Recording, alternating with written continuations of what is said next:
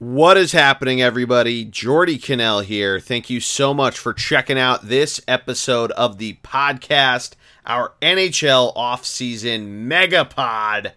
It is myself, Greg Piatelli, and Mark Higgins breaking down the expansion draft, the NHL entry draft, and all the trades that have surrounded both the start of free agency. This one was a lot of fun to record. Cannot wait to hear what you think. As always, make sure that you subscribe to the podcast. Search The Bullpen Cart on iTunes, Stitcher, Spotify, wherever you get your podcasts. Mash that subscribe button. Follow us on Twitter. ThunderBLG is the handle there. Thunderblog Sports on Instagram. But enjoy this week's episode. Have a great weekend. And here we go.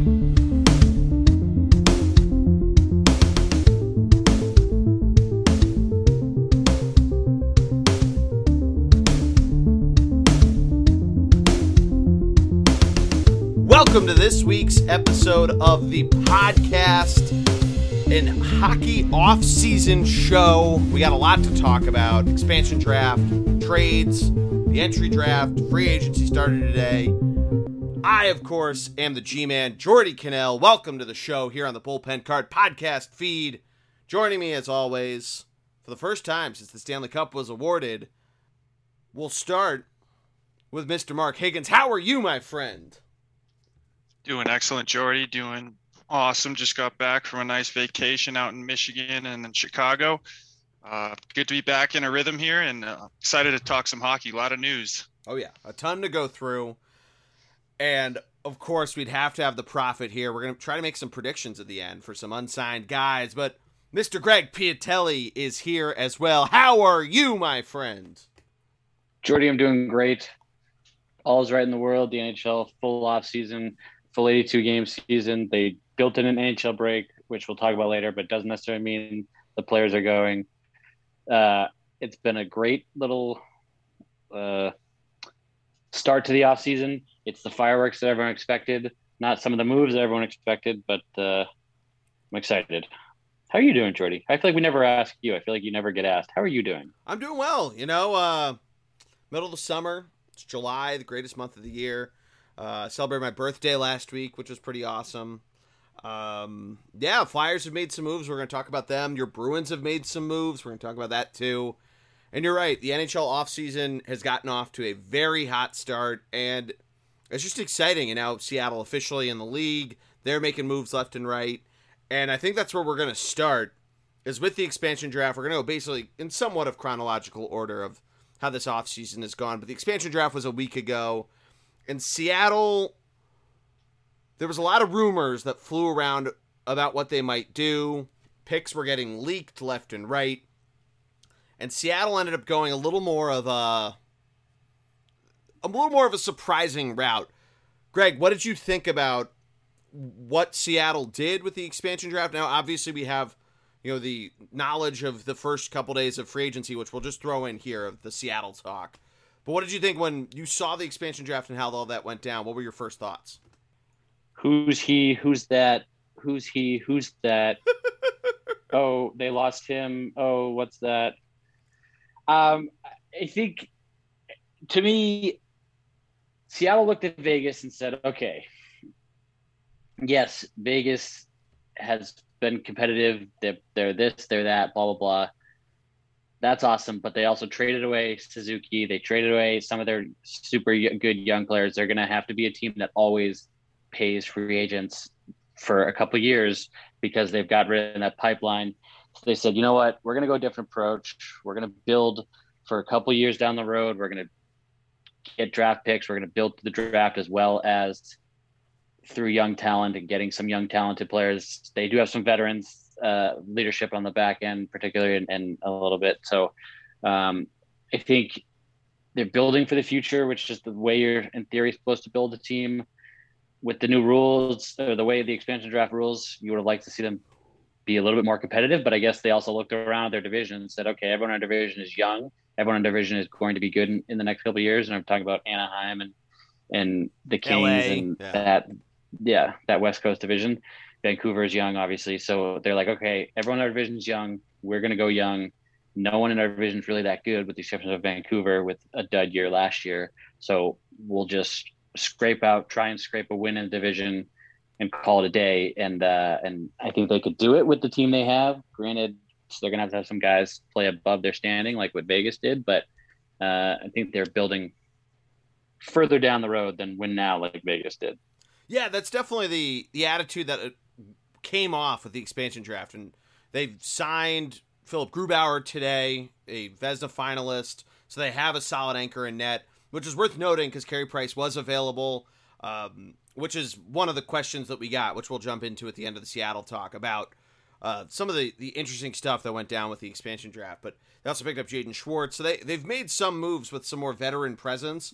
But I think you're right of drafting these younger guys. They took Carson Twarynski from the Flyers, who had been this prospect that had played some games for the Flyers, but never really fully cracked his way into the lineup. And maybe this is a way to get him solid NHL ice time and build out that way in a young division. So it really was a who the fuck are these guys kind of attitude. But they took more defense than I expected. But yeah, that's a really good point too. There was a lot of defensemen taken, but you build from the net out, and certainly with a guy like Grubauer, you can do that. Mark, what were your thoughts on everything surrounding the expansion draft? Yeah, I think teams around the league were more prepared for it this time after getting fleeced by Vegas. And I think that the Kraken knew that going into it. So, yeah, obviously not as many big names. I thought they'd go for more guys like Tarasenko, who's still only like 29, 30 years old, or Carey Price even, to build your program around him. But, yeah, a lot of no names. I've heard of a lot of these guys are not necessarily superstars, but damn good players. Giordano, 37 years old, been on the Flames his whole career, but that's a great guy to have. Hockey was not happy about it.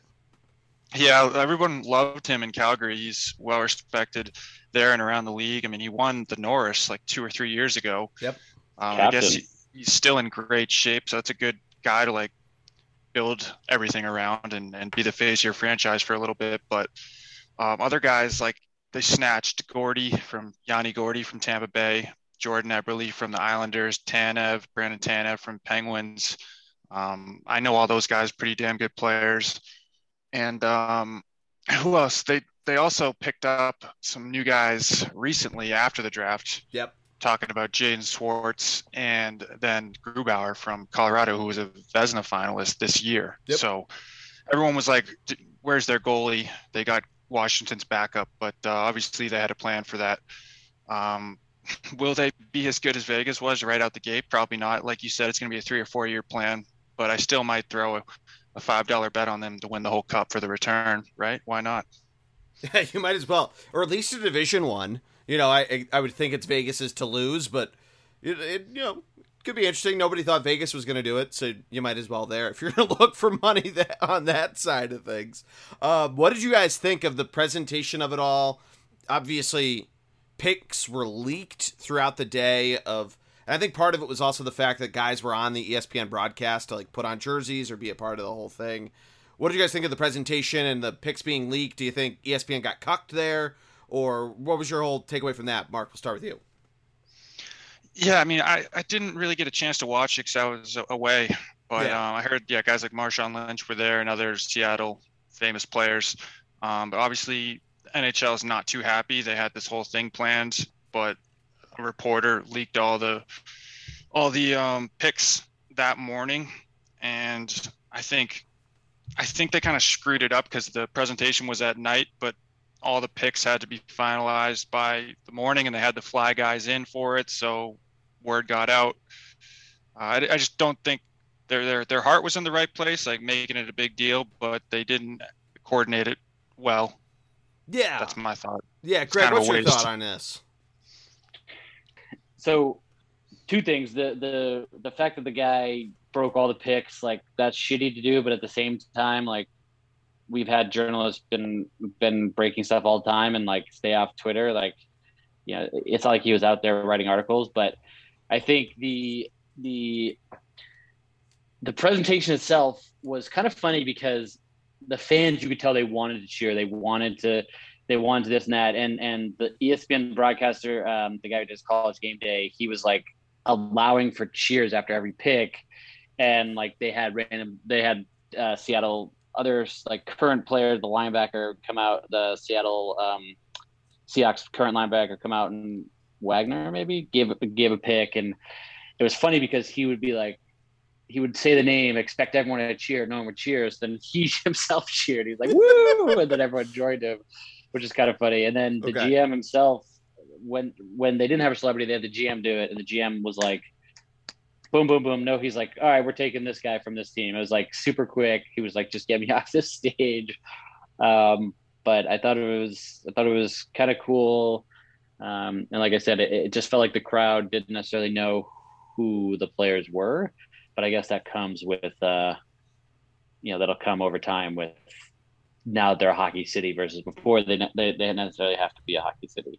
They don't necessarily have to know what's going on. Yeah, it was, I only got to see clips of it because we were going out to dinner here, but definitely the clips I saw were sort of that way, of this kind of little awkward, kind of an interesting thing. I thought it's good that it's ESPN's first broadcast, so they're trying to make a big deal out of it, but it also, it almost felt like the decision of, why did we need to have this on TV? Why don't we just have it announced? I guess like you want to make it the big first like public thing post COVID. Obviously there's a lot of shit surrounding that. But yeah, I also think it's almost good in a way that the picks got leaked. Cause like you mentioned, Greg, we've had reporters, Woj, like basically front running the draft picks and the entry drafts of the NBA, the NHL.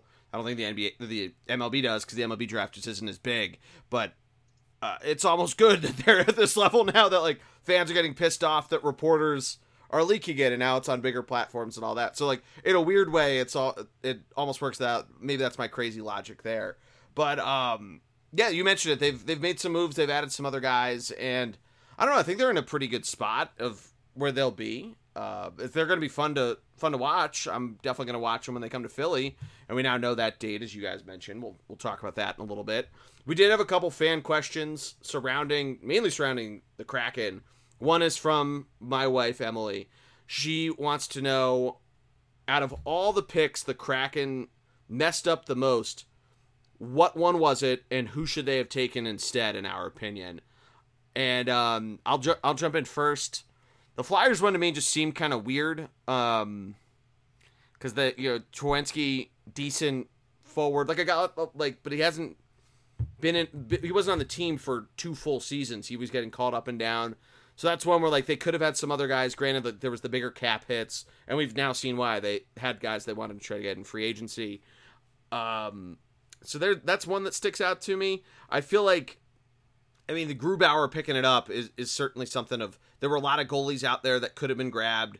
Tarasenko seems like one that has really deteriorated, and you may have been able to get him. There was rumors that they were going to try to make some sort of fleecing deal. I feel like the flat cap really is the reason why we didn't see a lot of these picks. So I'm going to go with the Flyers one, partially because it was just a weird pick on both ends. I'm not sure what you're totally getting out of a guy like Twarynski, and the Flyers, it doesn't really help them either in losing a guy like that.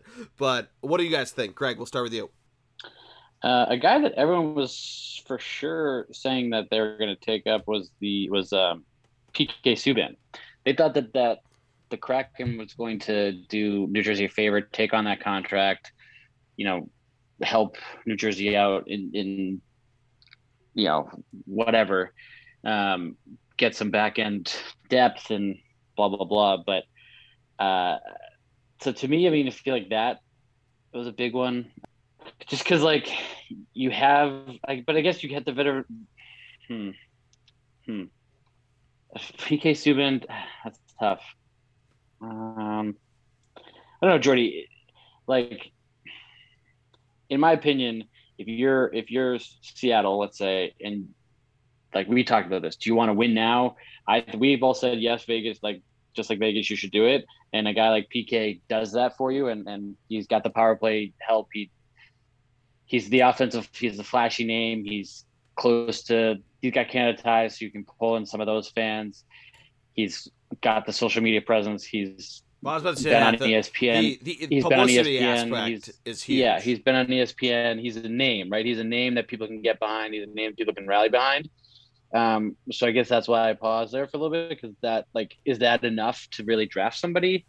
Um, but the guy from New Jersey they got was pretty good, I guess, based on the way that they were talking about him on ESPN.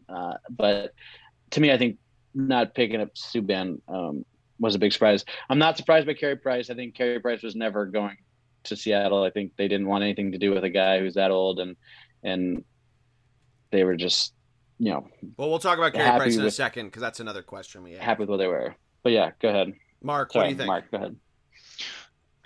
Yeah, I mean, they could have picked up PK Subban, Dougie Hamilton, JVR, Tarasenko, Carey Price. Personally, I would have picked up Tarasenko. He's motivated coming off. He's been pretty unhappy in St. Louis. He's a stud. I mean, he was on the cover of NHL 17. Shout out.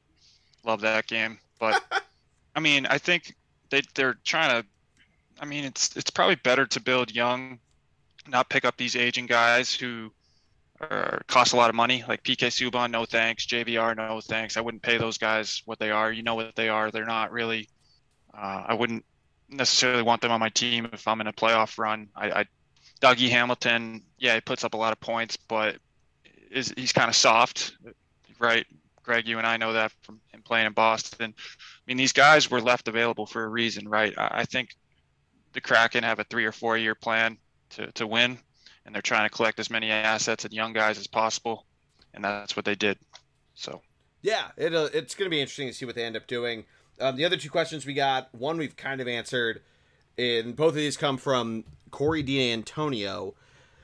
One is, do you think the Kraken will have the same backbone to make a run like Vegas did in its first year? We're all kind of maybe is kind of the answer we're looking at. Mark might throw money on them. And then the other question he had, we mentioned Carey Price.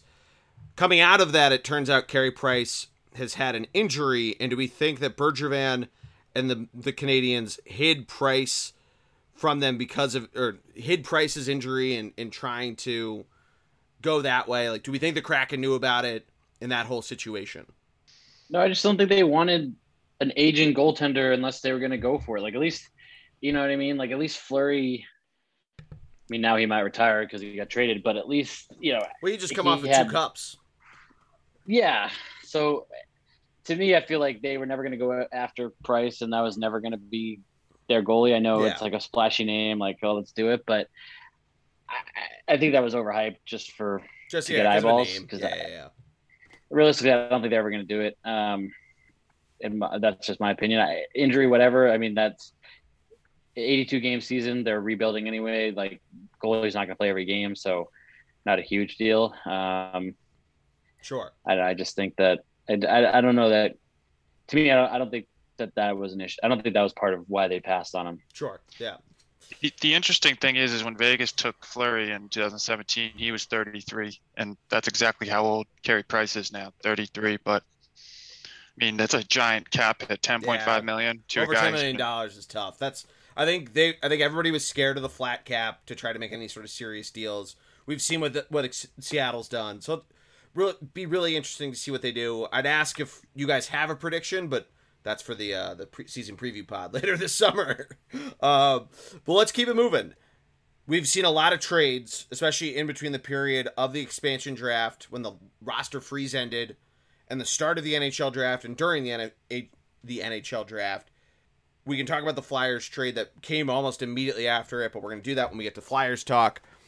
The biggest trade, probably, or one of them, has to be Seth Jones being picked up by the Blackhawks. Mark, do you want to break this thing down for us all? Who got what in the deal? What did Columbus get? What did Chicago get? Yeah, so Seth Jones, his dad played in the NBA. He's a stud. He was initially drafted by Nashville, who then was eventually traded to Columbus. I forget how, but him and Werenski were probably the best defensive pairing in the league the past 2 or 3 years. Like, he's a stud. He's 6'4", 6'5", young, 25 years old, two-way defenseman, has offensive game, can be a shutdown guy, great player to build around. Great move by Chicago picking him up. But what they gave up a lot to get him, they gave up a guy named Adam Boqvist. He's a 20-year-old, 8th overall pick in 2018. A lot of upside for him. So there's a top 10 pick Chicago got back. Plus, They also got 2 first-round picks and a second-round pick. So a lot to give up for one guy and then they paid him immediately after trading for him. Jones got a 8-year deal, 9.5 each year. So that's a huge commitment to give up all those assets and then sign a guy to that big of a contract. But I like it. They're trying to win now. Chicago's got Taves, Kane still below the age of 35. They're trying to win. And what was their recipe before winning was with Keith and Seabrook in the back end. So now they have one of those. They have a stud D now. They haven't had one in years because those guys have been aging. So, Chicago's going for it while they can, but they gave up a lot. Yeah, it's definitely interesting. You mentioned it too. They traded for Tyler Johnson. They traded for Marc-Andre Fleury, and we kind of mentioned that he might retire. Those are 2 other huge trades that come into it. The Seth Jones move, though, it certainly changed a lot of opinions of trades that had come out previously. One being a Flyers trade for a certain Buffalo defenseman that we'll talk about in a little bit. And seeing what teams have given up and what teams are basically paying for other teams to take their players. It's certainly, this one also got further put into perspective as more of those trades came out, but it certainly put kind of the landscape of where this offseason is and where the haves and the have-nots, and kind of, if you want somebody to help you out, you got to pay a little extra for it. And this certainly showed it. And yeah, Seth Jones, his brother, is also on the Blackhawks. Now the Blackhawks end up having 2 sets of brothers. We'll talk about another one of those in a little bit. But him getting the big ticket, maybe a little bit of an overpay, but good for him getting that big deal. He ends up basically becoming almost a next Brent Seabrook of him getting that. And I don't think by the end of his deal with that large cap hit, Blackhawks fans will be as upset as they were by the end of Seabrook's deal. So we'll see how that all ends up with him. It's going to be fun to see. After Hedman, would you not agree that Jones is like he's up there, the number two defenseman in the NHL? You wouldn't keep Yossi up there? No. Adam Fox? Well, Adam Fox isn't as good as Jones, but yeah, I mean, he's up there. He's definitely like top 5, certainly in the top 10. Cale Makar, yeah. Cale Makar has been around for two shortened seasons. I feel like you can't give him that yet. Jones 2 years ago. Jones has it in all aspects. He's got defense. He's got offense. He is sick. Nobody's denying that. He's American. I mean, what else do you need? All right, America. All right, other trades. Another blockbuster that came out during the draft. The Arizona Coyotes, after a couple different trades where they just took on players and their salaries and a couple draft picks, basically being paid in draft picks to take guys like Shane Gostisbehere from the Flyers, took a player from the Islanders, and giving nothing in return, literally giving those teams cap space. The Coyotes then sent their captain, Oliver Ekman-Larsson, and Connor Garland to the Vancouver Canucks. We're going to start on the Arizona side of things, with them basically just taking on salaries, and granted, they're taking on actual players too, but then dumping their captain and a fairly prolific scorer in Garland. Darcy Kemper is I don't know if he's signed yet, but he's linked to a number of different teams. Is Arizona tanking? Are we at that point with them? So explain. There's no ping pong balls. Like tanking's a thing.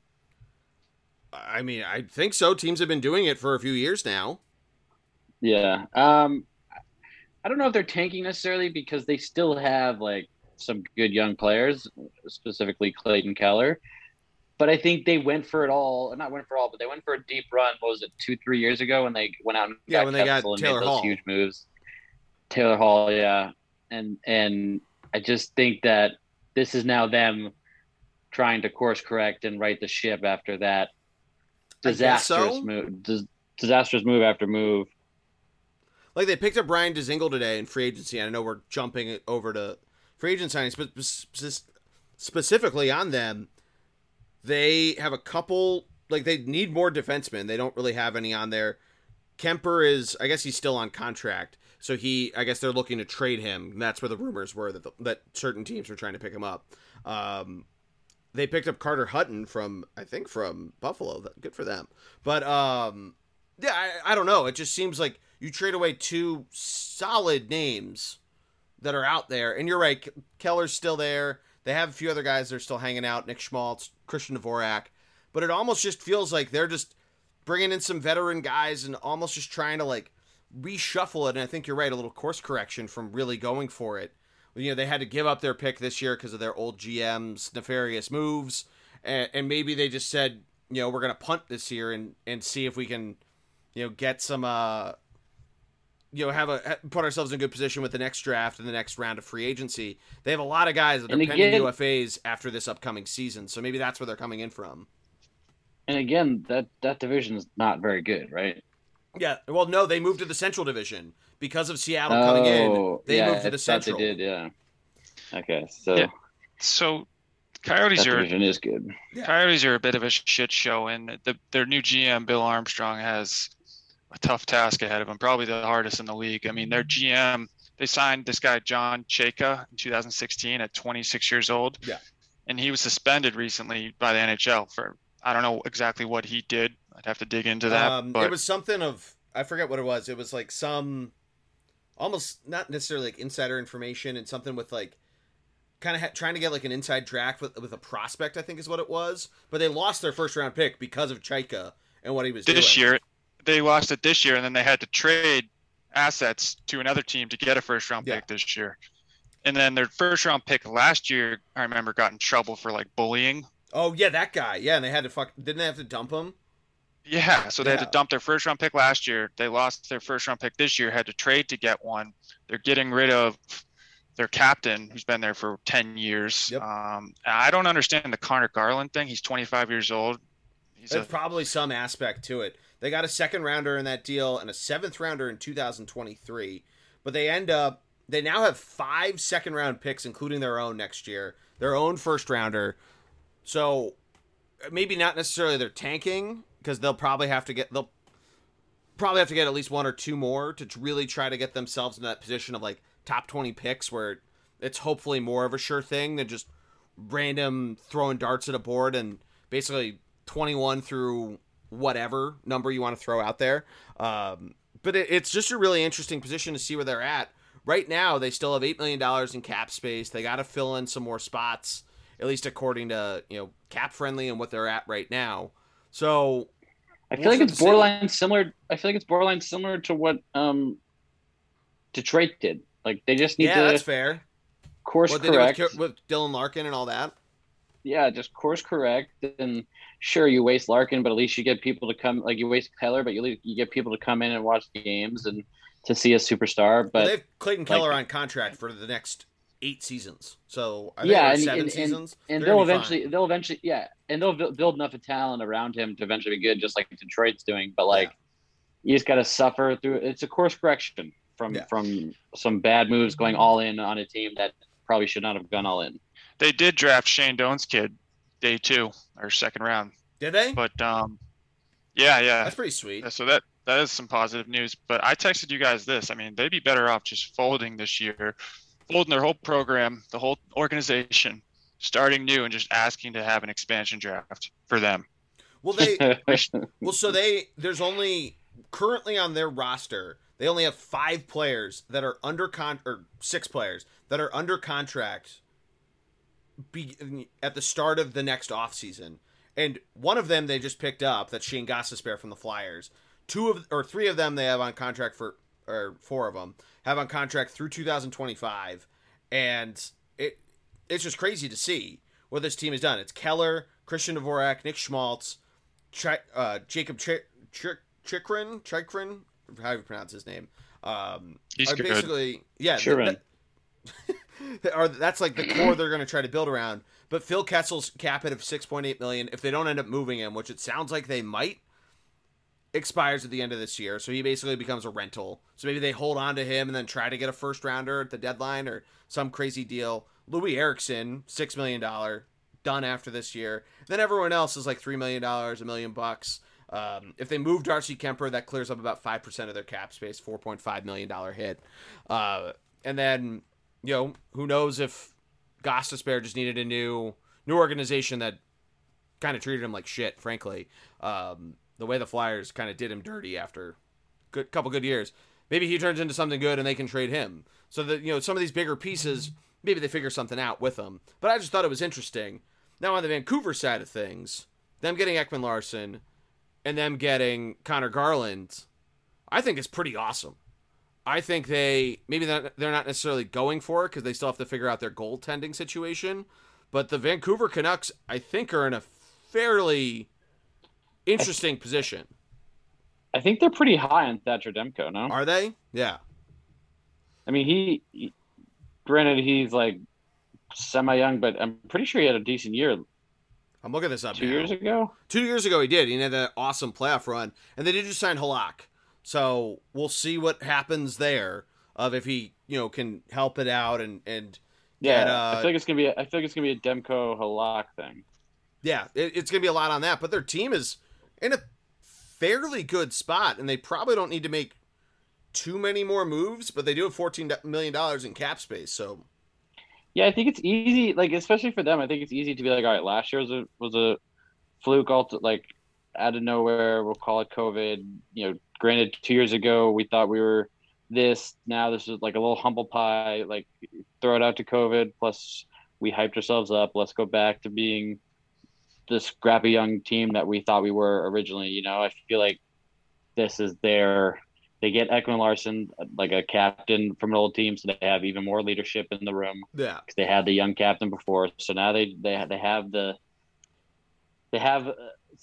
presence, right? Sure. They have the guys who can come in and be that. Okay, this is what we need to do to win. So reset from last year. Yeah, let it go and be this year's team. And I guess looking on Cap Friendly, they still need to re-sign some of their RFAs, like Quinn Hughes, which is a 10.2C, which means he's not accrued the necessary amount of professional seasons required for RFA status, but he's eligible for an offer sheet. So I feel like maybe it's just some sort of avoid arbitration type of situation in baseball. But Elias Pettersson needs another deal.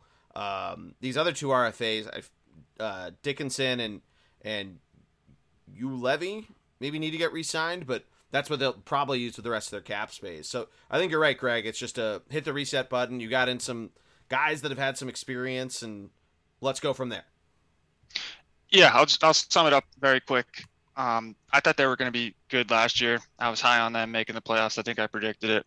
They're even better now on paper, but they have $14 million in cap, and they still have to sign their two best young players next year, Pettersson and Quinn Hughes. Yeah. So that cap's going to get eaten up fast, and they're going to have to make room for it because I don't think 14 will be enough to get that done just for those two guys alone.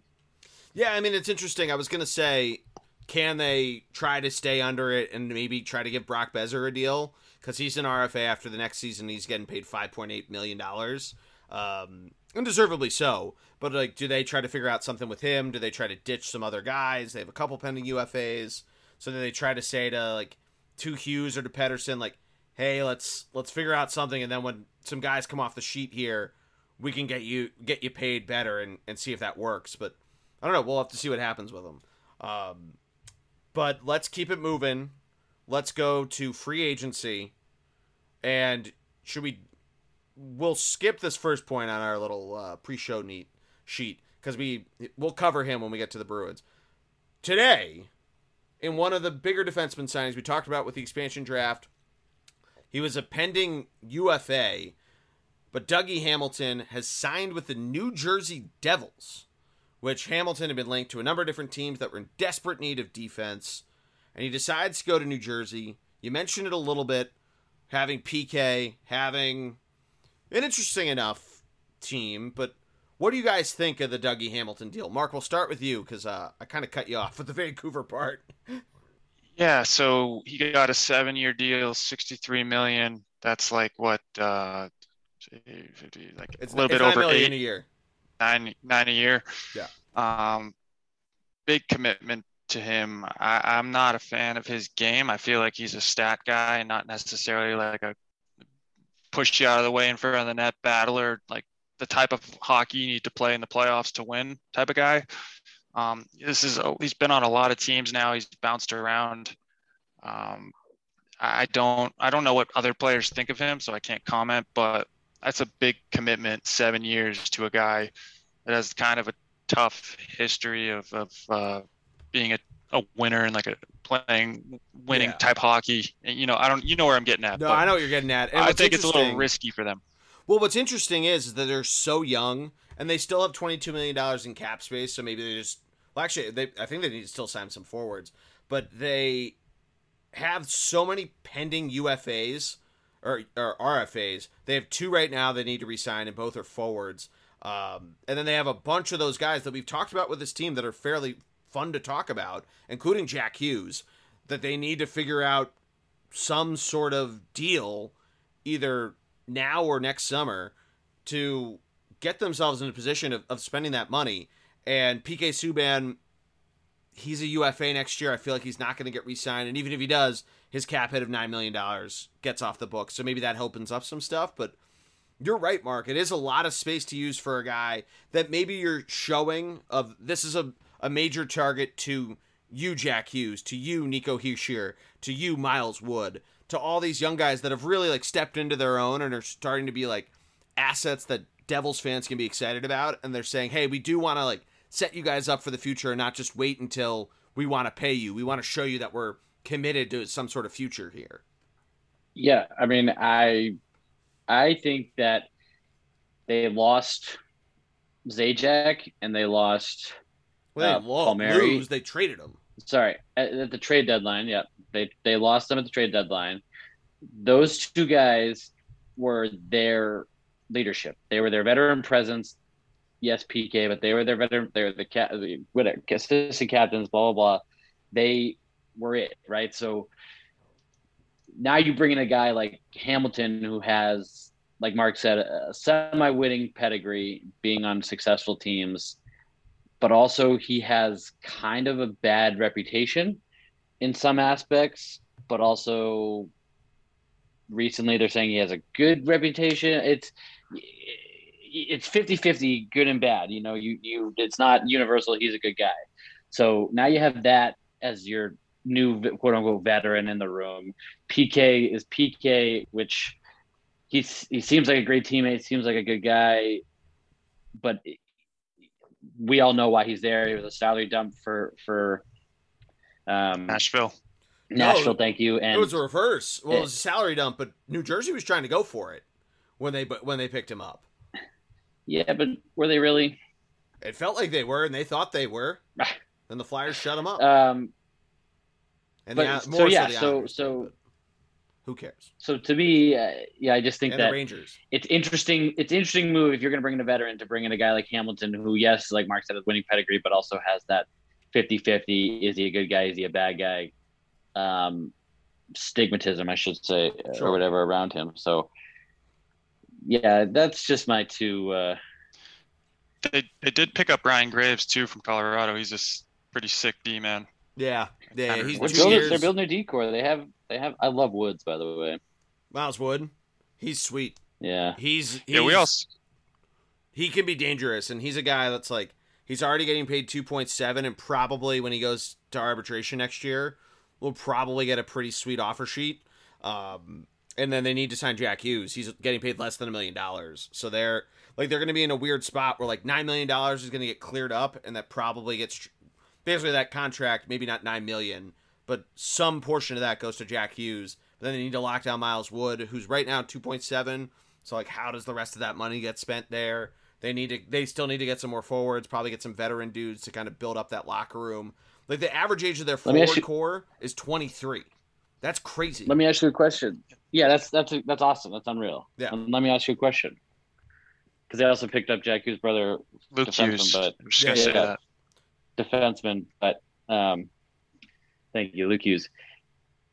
Do you think the way Jack Hughes has played, is he worth the type of numbers that you're putting out there, Jordy? Is he the 2 seasons he's played? The first season obviously wasn't great because he was 18 and 100 pounds soaking wet. Last season, do you think and based on how he goes next season, do you think he's earned that next level, like top player in the league contract, or do you think he needs a bridge deal for a couple years, for a 3-year bridge deal, and then he'll get that Taylor Hall type of money?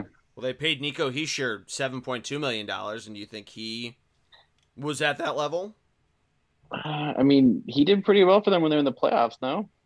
He had 1 point in 5 games, and then in that season, he had 52 points and played all 82 games, then 47 points in 69, 36 points in 2020, and 11 I mean, points you in got to 21 see, games you got, last you year. got to see, you've now got to see Jack Hughes play, and so have we, so have Mark and I, because the division shuffle, Because of the whatever, divisions, and yeah. the Northeast, you've got to see him play.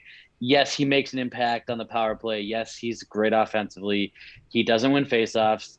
He's suspect in the D zone. Do you think he's worth the type of money that you're talking about? Maybe not $9 million. That's why I was saying maybe not that number. But, like, they're probably going to pay him, I don't know, $4 or $5 million. That seems... which is not... Yeah, it's not that's that like level. a middle of the deal. That's okay. Right. That's like a middle of the road. That's not like I said before it wasn't $9 million. That's not like he's your superstar.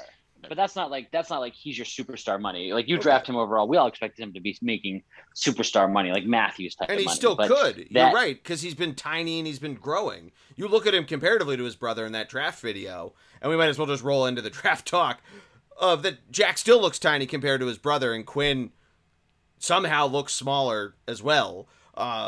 But I think he's continuing to work that way, and he looked a lot better this past year. I mean, 11 goals on a team that wasn't very good and had very suspect goaltending, which is still where New Jersey kind of sits, is they need a solid guy. Although a couple of Blackwood's good. Yeah, I was about to say Blackwood was pretty good.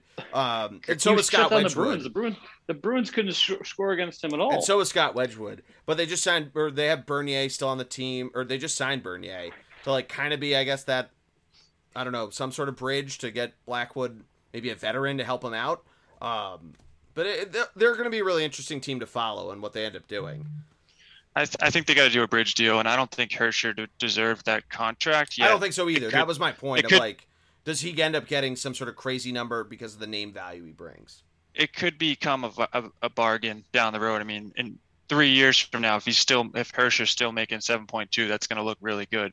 So that was a gamble, but it could pay off. I think if I was Hughes and I was the Devils, I would be like, look, you're 20 years old. We believe in you. Let's do a bridge deal because we want to pay you what you deserve, but we just can't right now. Yeah. So let's do a 3-year deal. Let's say 6 or 7, not 9, 10. I wasn't going at 9, 10. I was saying, like that range. Yeah, is what I was trying to get. You should get like a team-friendly 5.5, like McKinnon deal, what he did.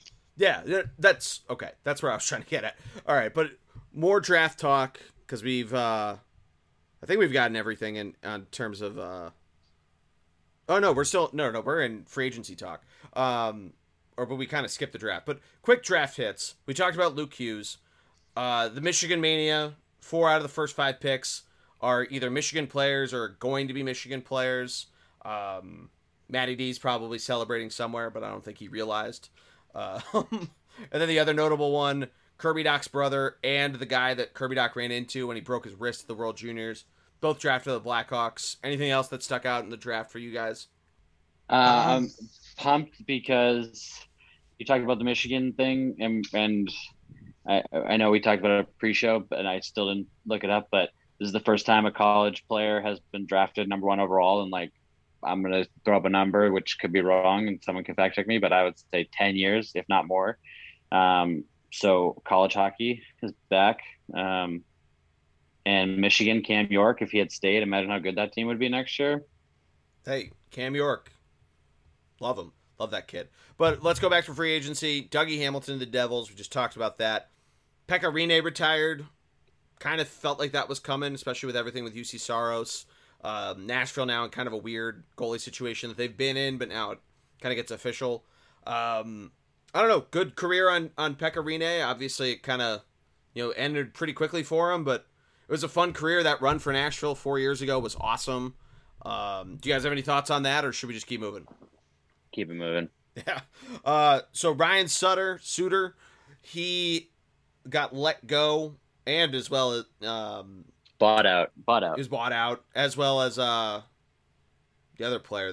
Why am I forgetting The guy came from New Jersey. Zach Parise. Zach Parise, thank you. Both got bought out by Minnesota. He just signed a 4-year deal with the Stars for a $3 million average annual value. I don't know. This is another example of the Stars just kind of building that solid defense. Are we set to see a similar Stars team in 2022?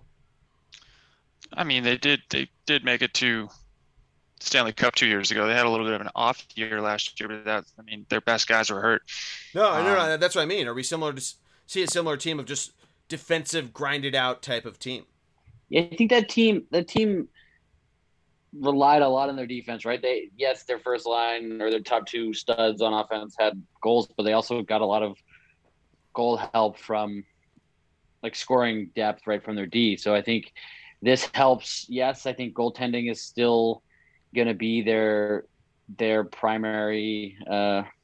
Like Ottinger, the kid from BU, is 2 years removed from college, and is he good enough to do a full season, or are they going to bring in a guy to be the number one?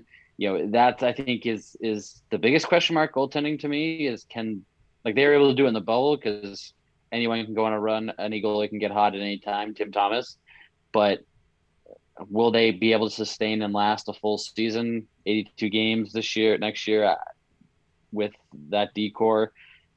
That's the biggest question. And, sure. and I don't know. I don't know that does it just because I don't know if that does it. If, I don't know if Suter makes that happen, but I think ultimately it comes down to what are they going to get from their goaltending. Sure. That's fair. They just picked up Holtby. Did they pick up Holtby? Oh, yeah. Huge. Oh, Brandon wow. Holtby. That's there you go. That's pretty crazy. That's and Nero Heiskanen just signed a huge re-signing. Getting well paid, deserved. Yeah, well deserved. One of the best defensemen in the league, and he's 22. Getting paid $8.4 million. Another trade that just came through. The Rangers have picked up Darcy Kemper from the. How the Avalanche get involved in it? I think that's supposed to be the Coyotes. No, the Avalanche picked up Darcy Kemper. Excuse me, not the Rangers. Rangers signed a different player. ESPN has the logos fucked up. The Avalanche pick up Darcy Kemper from the Arizona Coyotes for a first-round draft pick. So the Coyotes got a second first-rounder for 2022. And defenseman Connor Timmins in exchange for Darcy Kemper. So Kemper off the books for the Coyotes. This is breaking news. And they get a first-round draft pick. It's kind of huge.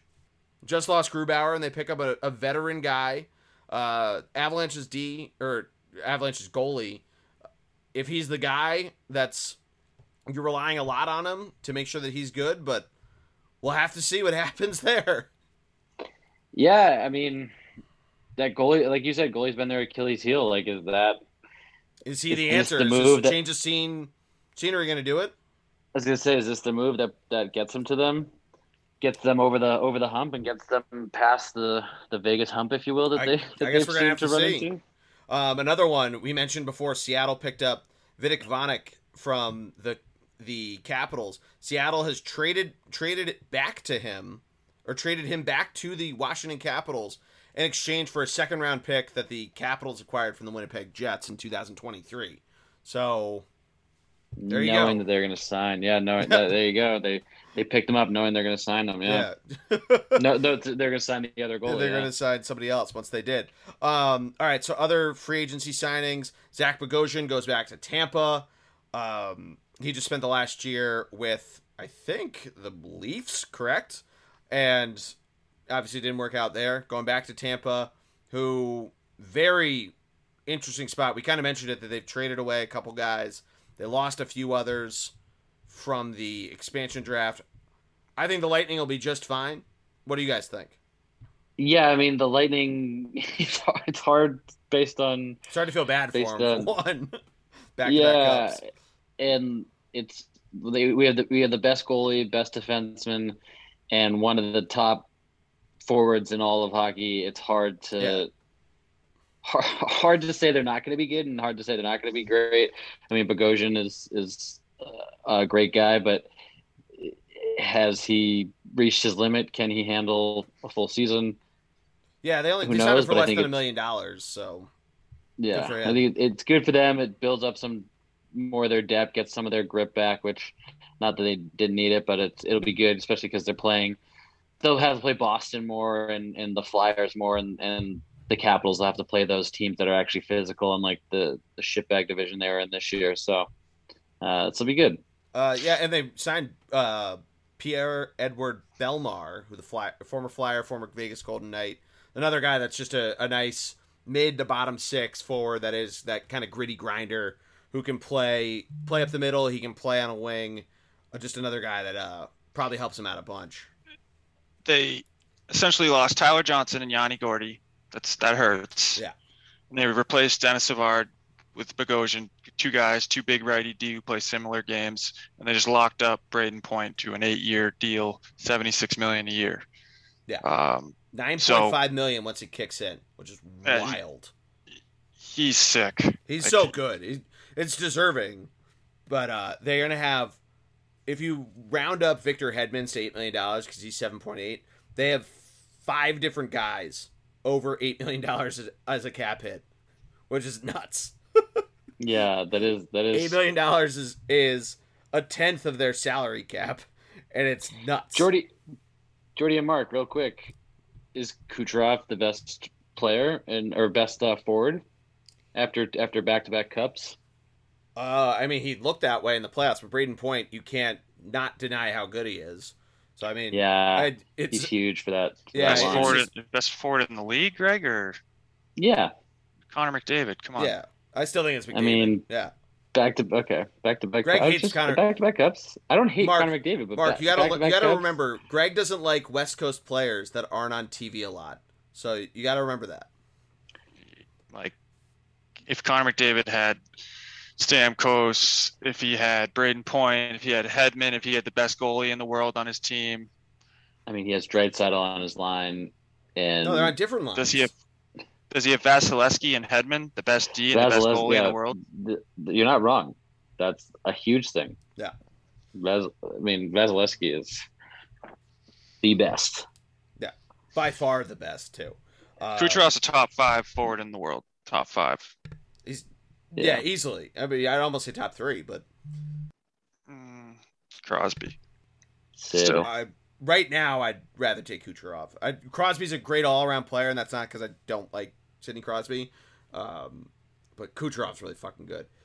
Never mind. We're not getting into a ranking thing here. All right, so let's jump into our teams. We'll start with the Flyers. And I got to say, some of these moves have been home runs. Some are a little bit of a head scratcher. Let's run through them. Flyers kick things off, picking up Ryan Ellis. Love the move. It's a guy that they were talking about looking at during the season, and they actually went out and got him after. Mark called it that they were maybe going to get him during the season. They end up getting him now. And Mark then, after pointing out that he called it, said, and you didn't have to overpay like you would have during the regular season. So, Mark, congratulations. Good job. Thank you. Yeah. Thank you for putting it out in the universe. Hey, yeah. Just doing my part for the pod, right? For the listeners. So then they a part of this defensive rebuild, they end up trading Shane Gostisbehere, we mentioned it, to the Arizona Coyotes. They end up basically paying the Coyotes in draft picks to take Gostisbehere and clear up cap space, which they desperately needed to do. And they end up then trading the 13th overall pick on Saturday's draft and a few other picks to the Buffalo Sabres for Rasmus Ristolainen, who another guy that I wanted them to try to pick up at some point in the regular season. And it seemed like they overpaid. I still am not happy that they had to trade away their first-round pick. But at this point of seeing all the other trades and what happened, it seemed almost like it was market value, that it was a real seller's market of just how things went. And I've really come more to terms with it. But they pick him up to really help solidify more of the defense, a big physical guy who is on the final year of his deal, $5.4 million cap hit. So kind of basically replace Robert Haig, who was a part of that trade, and Shane Gostisbehere. You throw their money together, and you're basically getting Ristolainen. They end up shedding a lot of draft picks for it. and now they don't have a second rounder for the next 2 years. Draft picks they had acquired from other teams are now gone, so they only have Philadelphia Flyer original picks. But their defensive core, they continue to add on. They added Keith Yandle to a 1-year deal for less than $1 million, and it has a complete no-trade clause. He wanted to be in Philadelphia. He apparently had offers on the table that were for more money, but he wanted to come to Philly, play with his buddy Kevin Hayes, who in his introductory press conference, Kevin Hayes was on the Zoom and said, "My buddy!" as soon as he came on, basically like we do when we're on our pre-shows. And hilariously, Cap Friendly has him on listed as both a left wing and a defenseman, and they have him in the forward section of the Cap Friendly area. But they re-signed Sam Morin to a $750,000 deal, who basically can be a seventh defenseman, and you can almost switch him out with Justin Braun or with Keith Yandle, kind of using almost a 7-man rotation of defensemen, to give Cam York, to give Edgar Zamula a little time in the A, be a first pairing there, and really get a lot of play time. We'll start here of just them really solidifying up their defensive core. Mark, I know you were super high on this, so we'll start with you, and then we'll let Greg tear us both all the way down afterwards. Yeah. I'm pretty stoked. I'm pretty pumped about this. Stoked. I'm going to do Philly accent. Oh, I'm pumped. What a 30 seconds of the podcast right there. What a 30 seconds of a podcast. Dude, I Jordy love coming these in with the moves. Jordy coming with the flames and Mark coming in with the accent. Oh, I love it. Keep it going, Mark. What do you love? I'll go on a little rant. I just love it. I think this is the best D core that the Flyers have had since I can remember. Probably the Pronger days, as Jordy said. But yeah, they got rid of Gothenburg, essentially replaced him with Yandle, both offensive guys, and Yandle's cheap, just a 1-year deal. Now you got the Kevin Hayes, Yandle, Masshole connection. Kevin Hayes, Atkinson. Cam Atkinson. They were teammates at BC. Yeah. I played against Atkinson and Hayes my whole life and in high school, and then my brother played against Yandle in high school, so I might be rooting for them this year. But they got rid of Voracek's contract. I hated that. Glad they did that. But yeah, Ryan Ellis, love his game. Him and Provorov, they might pair together. They might split them up. But Ristolainen, big guy. He's only has 1 year on his contract, so he might have to get paid after this year. But yeah, Provorov, Ellis, Ristolainen, Yandle on D, Justin Braun. I like Cam Atkinson's game. He's a 30-goal scorer. Still have JVR, Kevin Hayes. I like what they did. I mean, the only questionable thing they did, but it wasn't really risky, was sign Martin Jones to a 1-year deal. I mean, just looking at his stats the past 3 seasons, he's got a .896 save percentage, which is terrible. So, I mean, yeah, it's not a risk, but he wouldn't be my first choice as a backup goalie. Yeah, I agree with that. I with the names that were out there, I would have preferred them to try to get somebody, but granted, seeing what Darcy Kemper just went for and the fact the Flyers would have probably had to give up another first rounder for it, I guess we'll have to see what happens with that. And you mentioned Cam Atkinson. I was gonna move position by position, but I'm very excited about that. You basically mentioned it of kind of very similar players, although Atkinson more of a goal scorer rather than what Voracek ended up being, a physical playmaker, and a lot less money. So it's awesome. I love both of those deals. Or I love Atkinson. Jones, we'll have to see what happens there. I mean, I guess he went to a Stanley Cup, and I guess maybe he can mentor Carter Hart in that way. That was supposed to be Brian Elliott's deal, and Brian Elliott stunk too, so who the fuck knows what's going to happen. Sorry, you continue. No, it's pretty much all I have. I mean, I love Atkinson's contract, only 5.8. I mean, maybe a little too much, but Konechny, he's only making 5.5 for the next 4 years. You guys are going to... Well, Couturier is the one that you're going to have to wonder about. If he's getting paid 4.3, and they either have to lock him up for some sort of extension and see what he ends up getting there. But Giroux's a pending UFA at the end of the year as well, so who knows what happens with all of that. Couturier is going to take Giroux's money. Probably. Some of that Giroux money is going to go to him and Ristolainen. Yeah. So there you go. Yeah. We'll have to see what happens, and who knows what happens at the end of the Claude Giroux era. It's really funny. There's a guy, a Flyers beat reporter, that a lot of Flyers Twitter does not like, and he gets roasted by other teams' hockey Twitters, who I guess there were rumors that Giroux and a couple other guys could also be a part of the purge, and his tweet was simply, "Giroux will remain captain," Chuck Fletcher says, and Claude Giroux retweets it, says 6 scoop. I won't say the guy's name, but he just completely chirps this guy and buries him, and it's just why we all love Drew. Obviously his captaincy is very mediocre, but at least that kind of stuff. The attitudes of a lot of these guys, and Voracek included, and I'm a little bummed to see him go, but I understand with his contract how crazy that was, and the overpayment that ended up happening when he led the league in assists and all that. But the attitudes there are great, and I don't know if Kevin Hayes or Keith Yandel ended up retweeting it, but the next day or yesterday when they signed Yandel, he tweets out saying, "Kevin Hayes and Keith Yandel are very good friends, I've heard." And I hope that somebody retweeted it saying 6 scoop. But nonetheless, Greg, the floor is yours. What do you think? I love that I could see and feel and hear your smile while you were introducing all the moves that they made. There's a few others too that we'll throw in as some quick hits at the end.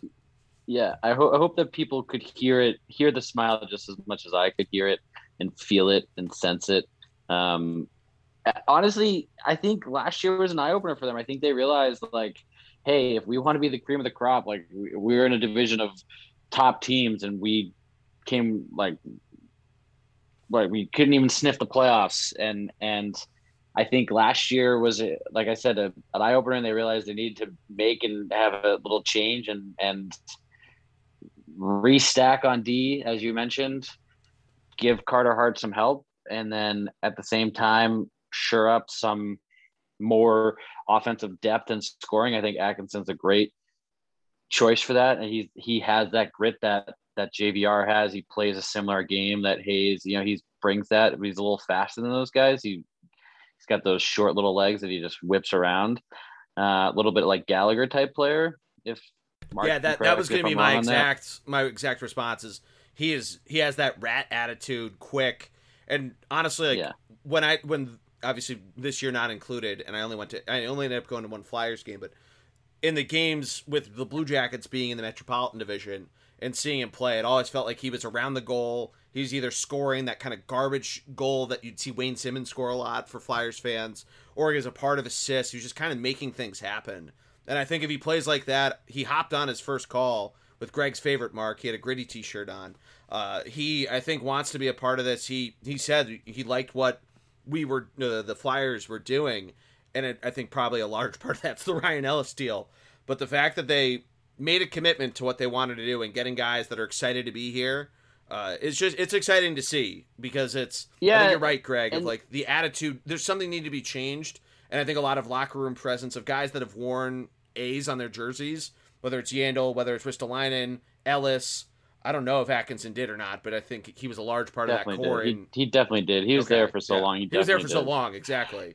But that attitude change, I think, has come, and hopefully you see a translation on the ice. No, and I think that, like, he's the perfect Philly guy, right? He's the Marchand, but not as good and dirty. But he's that, like you said, Gallagher type, and I think he fits in perfectly with that theme of the team. I think that the only thing that they didn't address was top line scoring, and I think they're hoping that the last 2 years for COVID they'll chalk it up to that. But I think top line scoring. They've been trying to go more depth. They added Nate Thompson, who was on the team 2 years ago, and he was fine and did fine with Winnipeg. So I think they're trying to solidify the bottom six, because the six of us, or the three of us with the bottom six, and a lot of people too, were very high on especially that fourth line, and they didn't really perform great, really, outside of like Scott Lawton, and he ended up getting a contract extension, which was great for him. But I think just adding guys there and trying to build a confidence on that end was certainly a big part of it. Sorry. I just think that the top line scoring, they don't have that. Like, even the Islanders have Barzell. Sure. You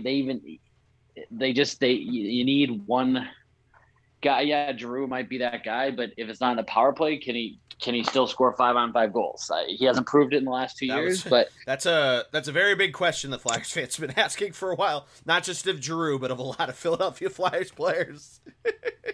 Although, Yeah, so ironically, they were actually a lot better at 5-on-5 this past season than they were on the aforementioned shitty power play. Joel Farabee, though, we'll see year 3 if he blows up. Farabee might be the guy to. He certainly showed flashes of it last year. He might be the guy that could be the top 2 or top. And if Couturier can get back to like a 30-goal season, then they could be okay. Yes, that's what they're hoping. I think. Yeah, I guess. Yeah, they're taking a gamble that at least Farabee will be the up and comer as a second liner with Hayes and do that whole thing, and then you could even throw Atkinson on that line, which would be a nice little thing. And that's then probably what it's going to be is because Farabee and Hayes have played together the last couple of years, and maybe throw because Atkinson can play either wing, throw him over. Really, just have them pick whichever side they want and have Hayes center it up. Yeah. And he's got the speed to keep up with Farabee, but the physicality to match Hayes. So it kind of works out. But so they're probably hoping for that and taking a gamble and taking a not a gamble because they've already paid these guys, but hoping that these guys continue to the top lines will have to score. So other than that, I think they did all the things they needed to do. Like I said, they learned this year that they're nowhere near a top team in the league and they needed to make a bunch of moves and make a big splash and they did. So I'm glad, sorry, I cut you off, Mark, but I'm glad I could hear Jordy smile and hopefully they get some scoring from their top line. If not, they're in for another rough season, but Mark, go ahead, finish your sentence. Yeah, just a couple quick hits to close out. Just wanted to respectively disagree with you both about the comparison to Gallagher. And Gallagher's way more of a pest. In an 82-game season, they both came into the league at the same time, and Gallagher's averaging like 80 hits a year. Atkinson's more at like 40. I don't know. I feel like I always saw him like roughing it up with dudes and like kind of being that pest, at least against the Flyers. I meant Gallagher's averaging 80, Atkinson's 40. So I think Gallagher's more of like a drawing penalties, getting in guys' heads, chirping the whole time. Atkinson's more respected. They both kill penalties. Both can score goals, but I think just Gallagher's more of a pest to me. And then looking at the stats right now is backing that up. And then my other point was Flyers, they have cap room. They're not gonna sign Drew. He's gone. This is another prediction by me because they have to sign Couturier, they have to sign Ristolainen again, depending on how his season goes, and then the big one, Carter Hart. Well, so he's going to have to be signed. So where's that money going to come from? Yeah, Drew's 33, he's gone. That's what I was going to finish up with. Is that they currently have $8 million in cap space, a little more than that, but they have pending qualifying offers to both Carter Hart and Travis Sanheim, both of whom, and Sanheim's going to arbitration, so we'll see what he ends up getting. But both of them are probably going to get a decent chunk. Maybe Carter Hart you can convince to do some sort of bridge deal and be like, hey, we think you're the guy, but we kind of need to see, like, we need to figure out what money we can get off the books again. But then, like, numbers wise, he hasn't really earned that. Exactly. That's why I'm hoping they can just kind of tell him that. Like, Nick Aube-Kubel can go to arbitration next year, and he's getting paid over $1 million. It's like, who knows what he'll end up getting. Joel Farabee is an RFA next year, and they're going to have to pay him. Like, there's a couple guys that maybe they kind of punt on, of like a Jackson Cates or Morgan Frost, of figuring out what they're going to do. They were guys that were thrown around as potential trade targets, as different shit that could happen. So it'll be really interesting what'll happen. I tend to agree with you though, Mark, of like the Drew era, people were kind of hoping he might get dealt, but I think 8.2 is a little too much to try to get a team to take unless you're really coming up with some sort of crazy deal. And considering they've had to literally pay teams in draft picks to take other players off their hands, I feel like that's probably just a little too steep right now. So they almost have to figure out what ends up happening and go from there with Drew. And hopefully give him a swan song that Flyers fans will remember. But let's keep it moving. Or do you have one last point? I just had a question. Like, if your season's not going as planned next year and it's trade deadline, can you trade him to a team? And does the team can they acquire him even if they're over the cap, or do they have to make the money work? So, I know teams have been over the cap. So to answer your question, that was a joke somebody put on Flyers Twitter either today or yesterday. Of this team is there's no way in between. Either this works really well, or it's going to be a fucking disaster, and they're either going to be they're going to be like one of the front running buyers, or one of like the biggest fire sales at the trade deadline. So it's interesting that you asked that. But I know teams, when they've picked up players, Giroux has a no-move clause, so they'll have to ask him to waive it, which he previously has said he'll go down with the ship and all of that. But if you say to him, we want to give you to a team that has a really good shot at winning, maybe he takes it and decides to go, and there's the send him off in glory and all that. I think with the trade deadline, I actually don't know the answer, but I feel like I've seen teams, they get over the cap after the trade deadline, and then it all kind of becomes fine because of the whole playoffs. There's no cap kind of thing. I don't know, Greg. Do you have an idea? I think what a lot of teams will do is they like the Flyers will still pay him. Like is if that they what get ends up rid being? of, They just retain it. Yeah. Yeah, to a little bit, I think, because or let's say he goes to the Bruins. Like the Flyers paid him for the first half of his salary, and the Bruins will pay him for however many games he played with that because team. it's like so it's a prorate game by kind of game thing. Yeah, it's a game by game type of salary, maybe. Yeah, maybe. We could be talking completely out of our asses, but anyway. Because I feel like I've seen else in the Flyers just to answer your question further, I feel like when the Penguins have added dudes for their cup runs, I feel like they were over the cap, and it wasn't a bit. Maybe that's why. It's because it's like a prorated thing, and maybe just there was more retention than we thought, and then by the time the playoffs come around, it doesn't matter anyway. But yeah, no, that's really about it. They did add a bunch of dudes, basically to these veterans to low-figure two-way deals. We could name them off, but it doesn't really matter at this point because it's just basically they're trying to add depth to the Phantoms, trying to add some sort of probably backup in case there's injuries and there's stuff there of guys that have solid NHL experience and just trying to give them some sort of idea. Hopefully they don't blow up in their faces. One guy played on the U.S. Olympic team in 2018, and he hasn't played he played in the NHL for half a season after that and hasn't played since. So hopefully this doesn't turn into the Phillies pitching staff type of situation. Phillies fans know what I'm talking about there. But let's move on to your Bruins. We skipped over it with the re-signing. Taylor Hall, 4 years, $6 million a year. You guys got to be pumped, right?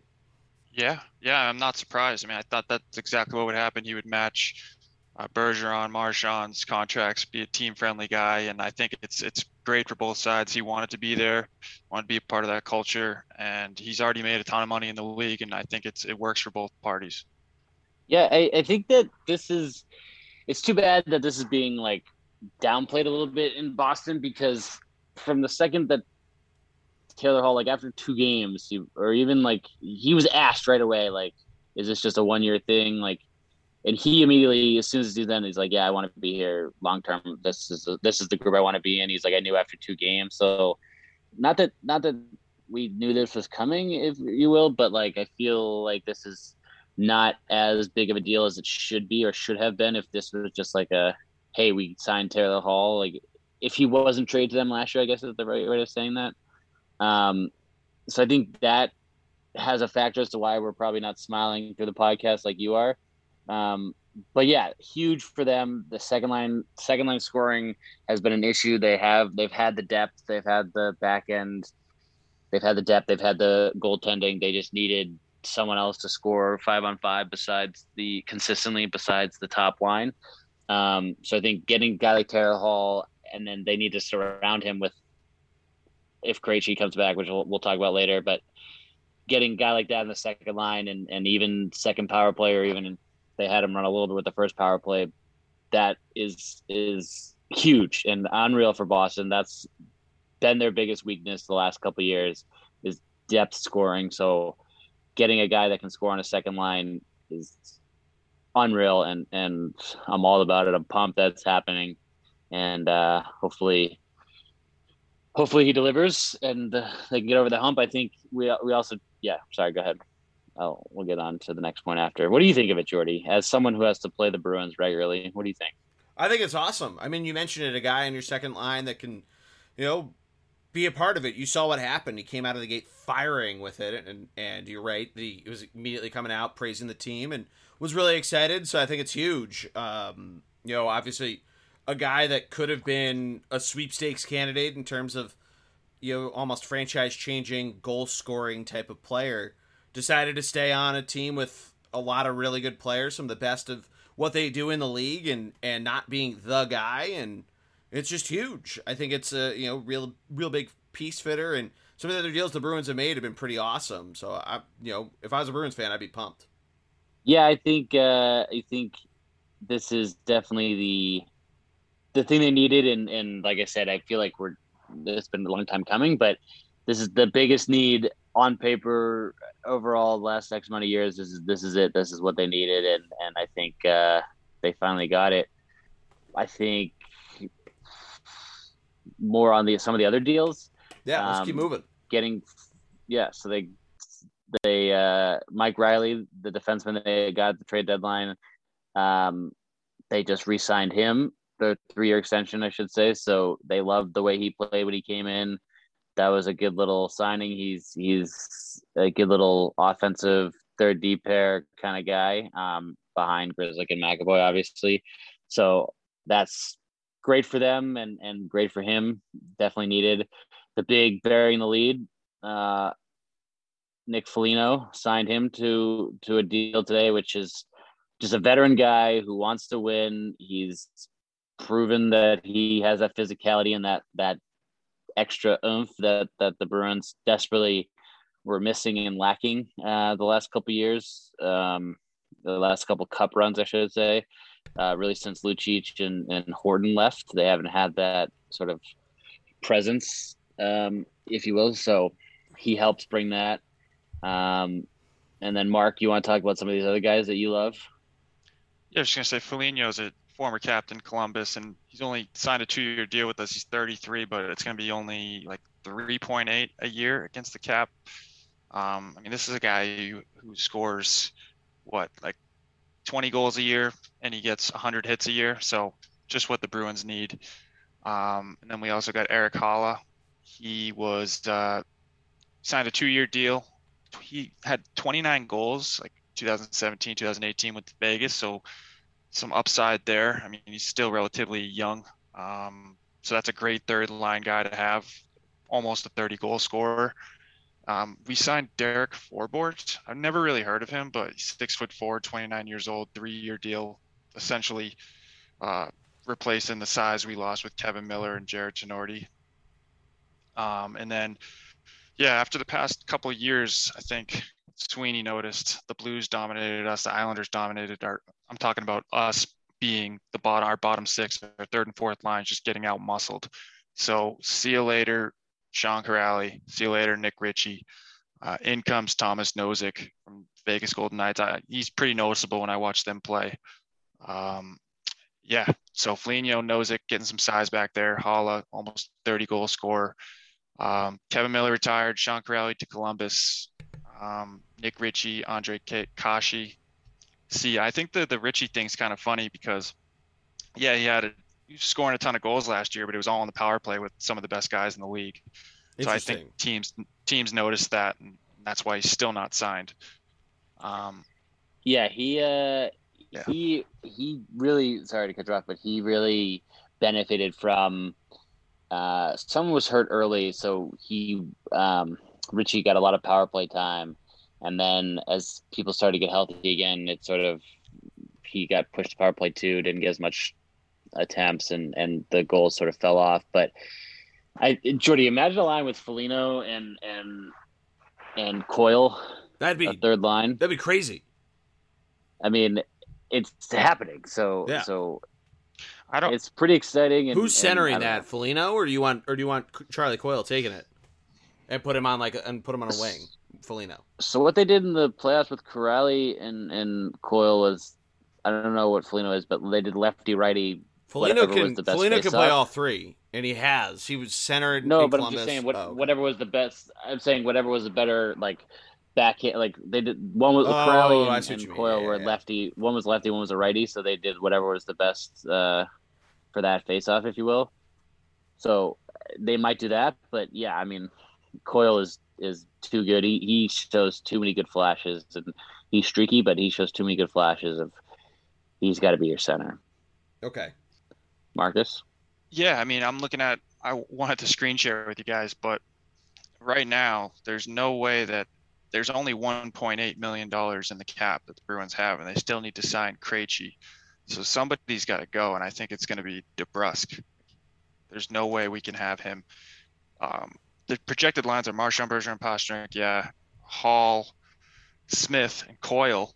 Coyle centering that second line. The third line would be Halla, Foligno, DeBrusk, and the fourth line, Nozick, Wagner, Lazar. I love Lazar. We picked him up in that trade for Taylor Hall last year, and then Trent Frederick as the 13th forward.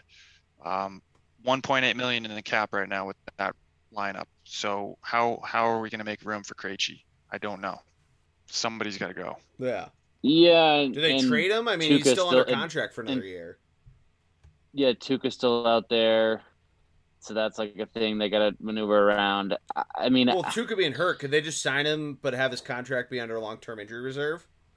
I don't know. I don't know enough. I don't know enough about that. But I hope so. That'd be sick. I mean, we'll get into the goalie signing after, because that's the whole topic that Mark and I could debate about for hours. But I think if you go in with Coyle and Smith as your second line into the year, I don't know that gets the job done. Granted, Smith and Hall had some good chemistry and blah, blah, blah. I don't know that Smith can keep up with Hall. I think they need to solidify another good, fast center to go with Hall. But I don't know what the answer is there with who's going to play with Hall. They have to have something up their sleeve, because that lineup, that second line's not going to work with Coyle centering it. It's not. And no, he's not a second line center. He's proven that. Yeah, I don't know what they're going to do, but it'll be really interesting to follow as an outsider. I mean, because they have a lot of guys under contract. So do they have to just punt it? I mean, they have $1 billion right now in cap space. Or are they going to try to trade away a few guys and just see what they can do? Yeah, I mean, we talked about it. They Tuukka and Krejci are out there, and Krejci's deciding if he's going to go overseas. I think that's the big thing. If Krejci's like, yes, I want to come back, then okay, let's make cap room. Let's find a way to get him in here. If Krejci's like, nope, I'm gonna go overseas and play for the team that I own and the check. Yeah. Then okay, boom, we'll go out and get who we want. You have so I guess the other thing with goalies is you just signed Linus Ullmark, but you him technically don't have a backup on contract. So Swayman, is he?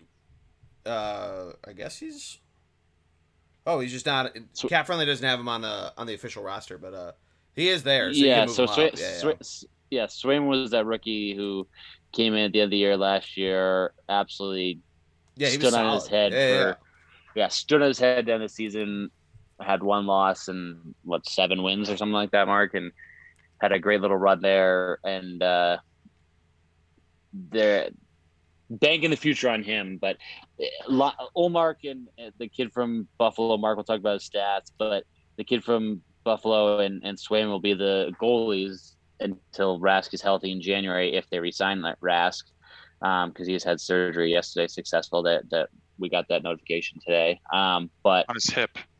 Yeah. What'd I say? Yeah, no, I was just saying, I was just adding on to it.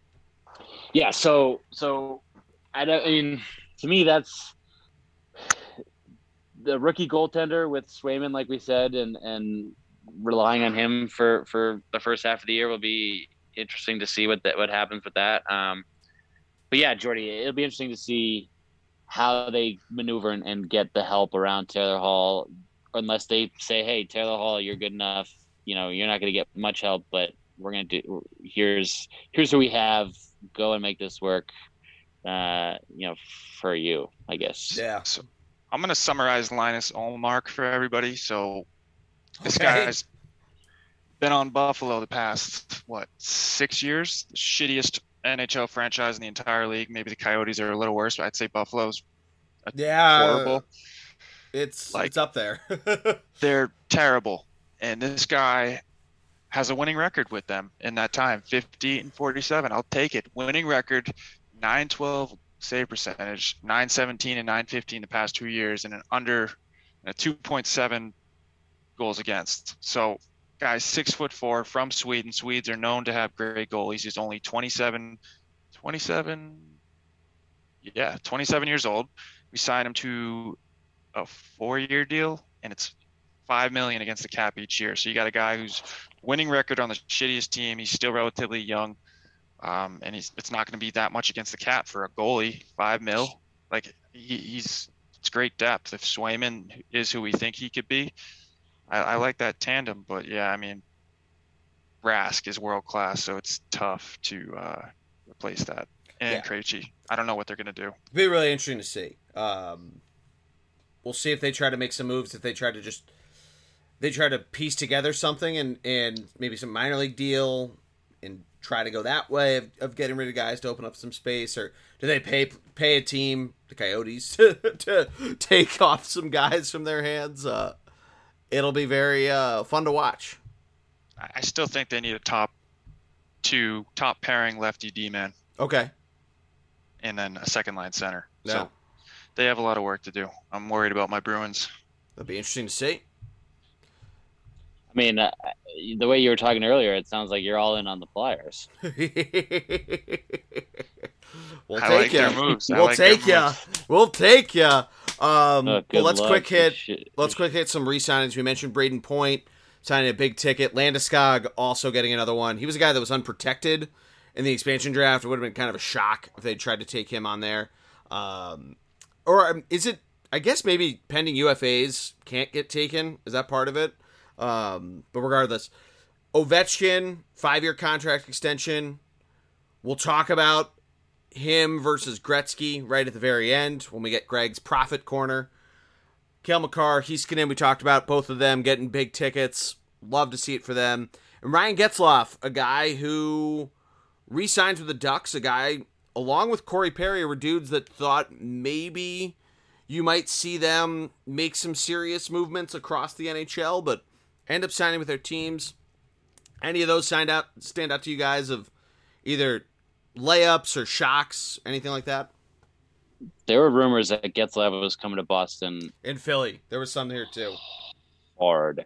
No, I mean, Braden Point 1,000% makes sense. Landeskog makes sense. Ovi, 5 years seems like a lot. Yeah, I thought that too. But 5 years seems like a lot. Yeah, 5 years seems like a lot. Well, especially dead retired cap space. That's a fear. Yeah, what does that mean? Well, when they retire, if they retire before, don't you still have to pay like part of the cap on them? Oh shit! Damn. I'm pretty sure that's the rule. But I mean, Ovi never really been an injured guy. I think he wants to try to do as best as he can to maybe not break Gretzky, because we'll talk about it in a second. But try to play as long as he possibly can. It seems like a Russian thing to do. Yes. It's $9 million, over $9 million a year. He's going to be making $9 million at like 38 and 39 years old. Crazy. So, but could end ugly. He needs 32.8 a year to pass Gretzky. Do we think it ends up happening? Did COVID screw the Ovechkin Gretzky chase? Wow, that is a tongue twister. Did it screw it up? I don't think he does it. Yeah. I think the 2 lockouts and COVID may have, definitely contributed, but no, I don't think he does it. It would have been fun to see it get close, but who knows? Mark, what do you think? So what's the gap? Sorry, what's the gap? Gretzky's at 894 right now, and Ovechkin's at 730. And you said 30. You said 32.8 just over about 33 5 years. goals. Yeah. 33 a year. Yeah. And what's he averaging now? He's got to be up there, right? And an 82 game season. Well, I guess it's last 82 game season. What was he at? You should have been ready. My fault. Alex Ovechkin in the last couple seasons has been at. He scored 48 in the 2020 season when it was just 68 games. He scored 24 last year in 45, 51 in 19, 49 in 18, 33. All right, so The last time he didn't Jet- score 33 goals was in the lockout-shortened 2013 season when he scored 32 goals. All right, so I guess he literally signed so he could break the record. Alex Ovechkin has only scored less than 33 goals twice in his career. The aforementioned shortened season in 2013 and the 2010-2011 season where he only had 85 points. Guess I'll be eating crow when he breaks. It's gonna be interesting. It's gonna be close. It'll be fun. I mean, if he gets a couple more 50-goal seasons, it's definitely possible. I want to see it. I want to see it happen. He's won the Rocket Richard Trophy, or at least a share of it, 9 times. Holy shit. I mean, it's just awesome. I mean, I hope he does it. I don't know. I mean, it's just crazy to say that like a 38-year-old guy is going to be scoring that many goals, but it's Ovi. The guy is just a fucking wall. He's a machine. Just put him out there for the power play and just park him in his office in the slot. I mean, he created the hang out in your spot thing. And the crazy thing is, I think I've told this on the podcast before. We were in Arizona for our mutual friend Jake Goldberg, Goldie's bachelor party, and Ovechkin was chasing 700 at that point, and he was on the ice so much, and he was basically just like kind of floating on the blue line, but most of the time was in the neutral zone as soon as his team got the puck for the breakout. So instead of like being there as an actual outlet pass, was just trying to get a fucking stretcher to try to get on some either odd man rush or on a breakaway or something. Like if he starts doing that towards the end of his career, he could easily just start racking them up because the guy still has a fucking rocket shot. So it's on. Do you think he'd rather win another cup or break the record? I think he'd rather win another cup, but I think he's a Russian. He'd rather break the record. Because those two go hand in hand. If you're going to make a deep playoff run, that's more. Well, no, playoff goals don't count. That's more of a toll. It's more of a toll on the body. I'm saying for the other seasons. Yeah, but we'll have to see. I mean, him and Backstrom now are each getting paid nearly over $9 million each and nearly $20 million against their cap spot. So we will have to see. They have a lot of guys over $5 million. And I mean, I guess that's another guy that they left unprotected. Going back to the Seattle question, this could be what we end on. TJ Oshie, and he was born in Seattle. Would have been a fitting story. Too old. They wanted. Yeah, I guess so. They wanted that. They wanted that young. They wanted the young. They went young. Yeah. All right. Well, anything else before we wrap this thing up? Yeah. Do you want to talk about how the Olympic break they scheduled it into the schedule? Oh yeah, you're right. They still haven't reached a deal yet with the. They still haven't reached a deal yet, saying that they'll actually allow the players to go. I mean, I think it's the same thing that Mark and I talked about before. It's great that the fact they included it in the Olympic break, I think is great. I think at this point the ball's in the IOC's court, which we'll see what fucking happens with the end of these current Olympics and then leading into next winter with the Beijing ones. But the fact that they included it in the schedule is awesome. And if Team USA basketball keeps sucking, then that just leaves the door open for hockey guys to grow the sport even more. Yeah, that's fair. Get more fans. Greg, what do you think, though? You're the negative guy on it. What do you think? Negative guy? I want them to play in the Olympics. I know you would. I mean, I guess you're pessimistic of thinking that they aren't going to get it done. I mean, Bettman, as we know. Bettman, as we know, is just an absolute troll. He sucks. I feel like the last couple times they went to the Olympics, though, they didn't officially announce it until like when the season started, and they kept including breaks for it.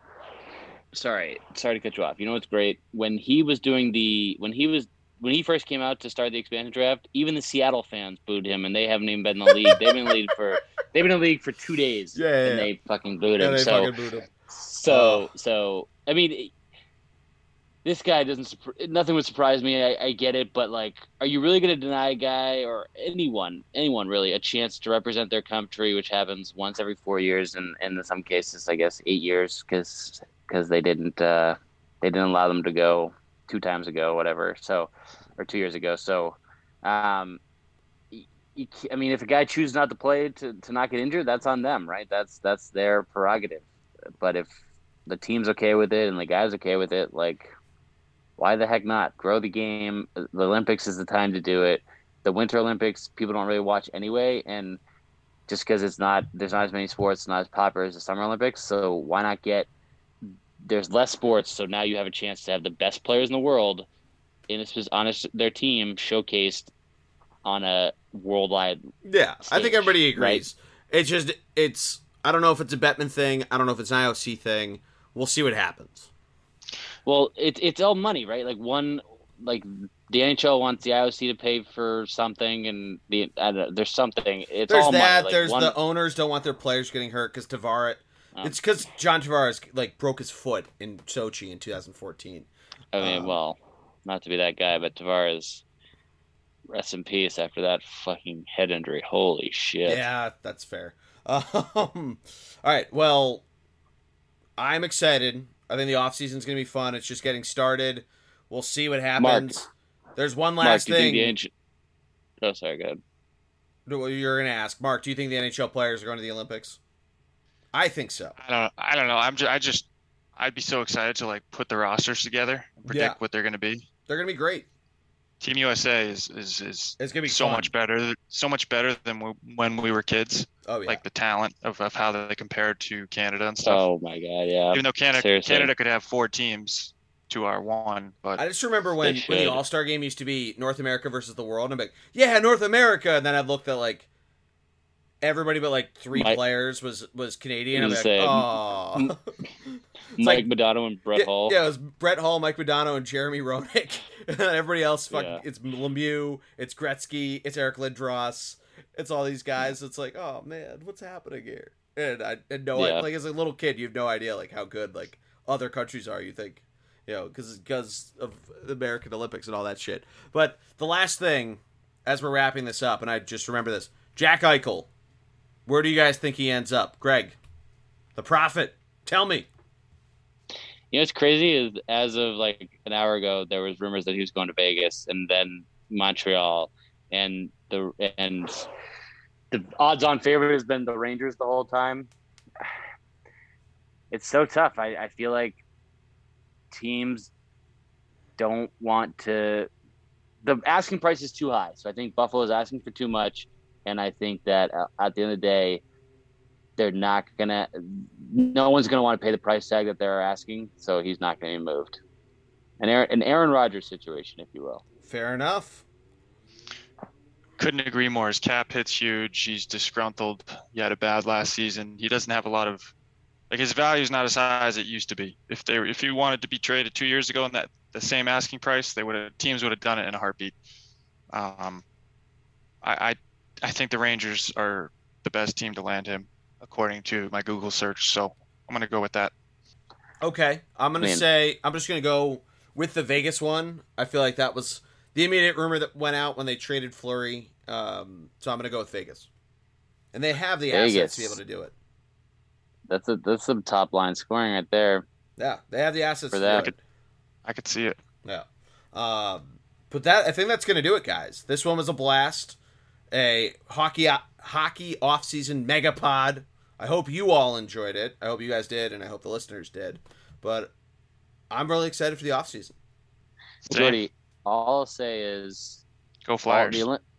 Yikes. The Olympics are going on. The Patriots' first day of training camp.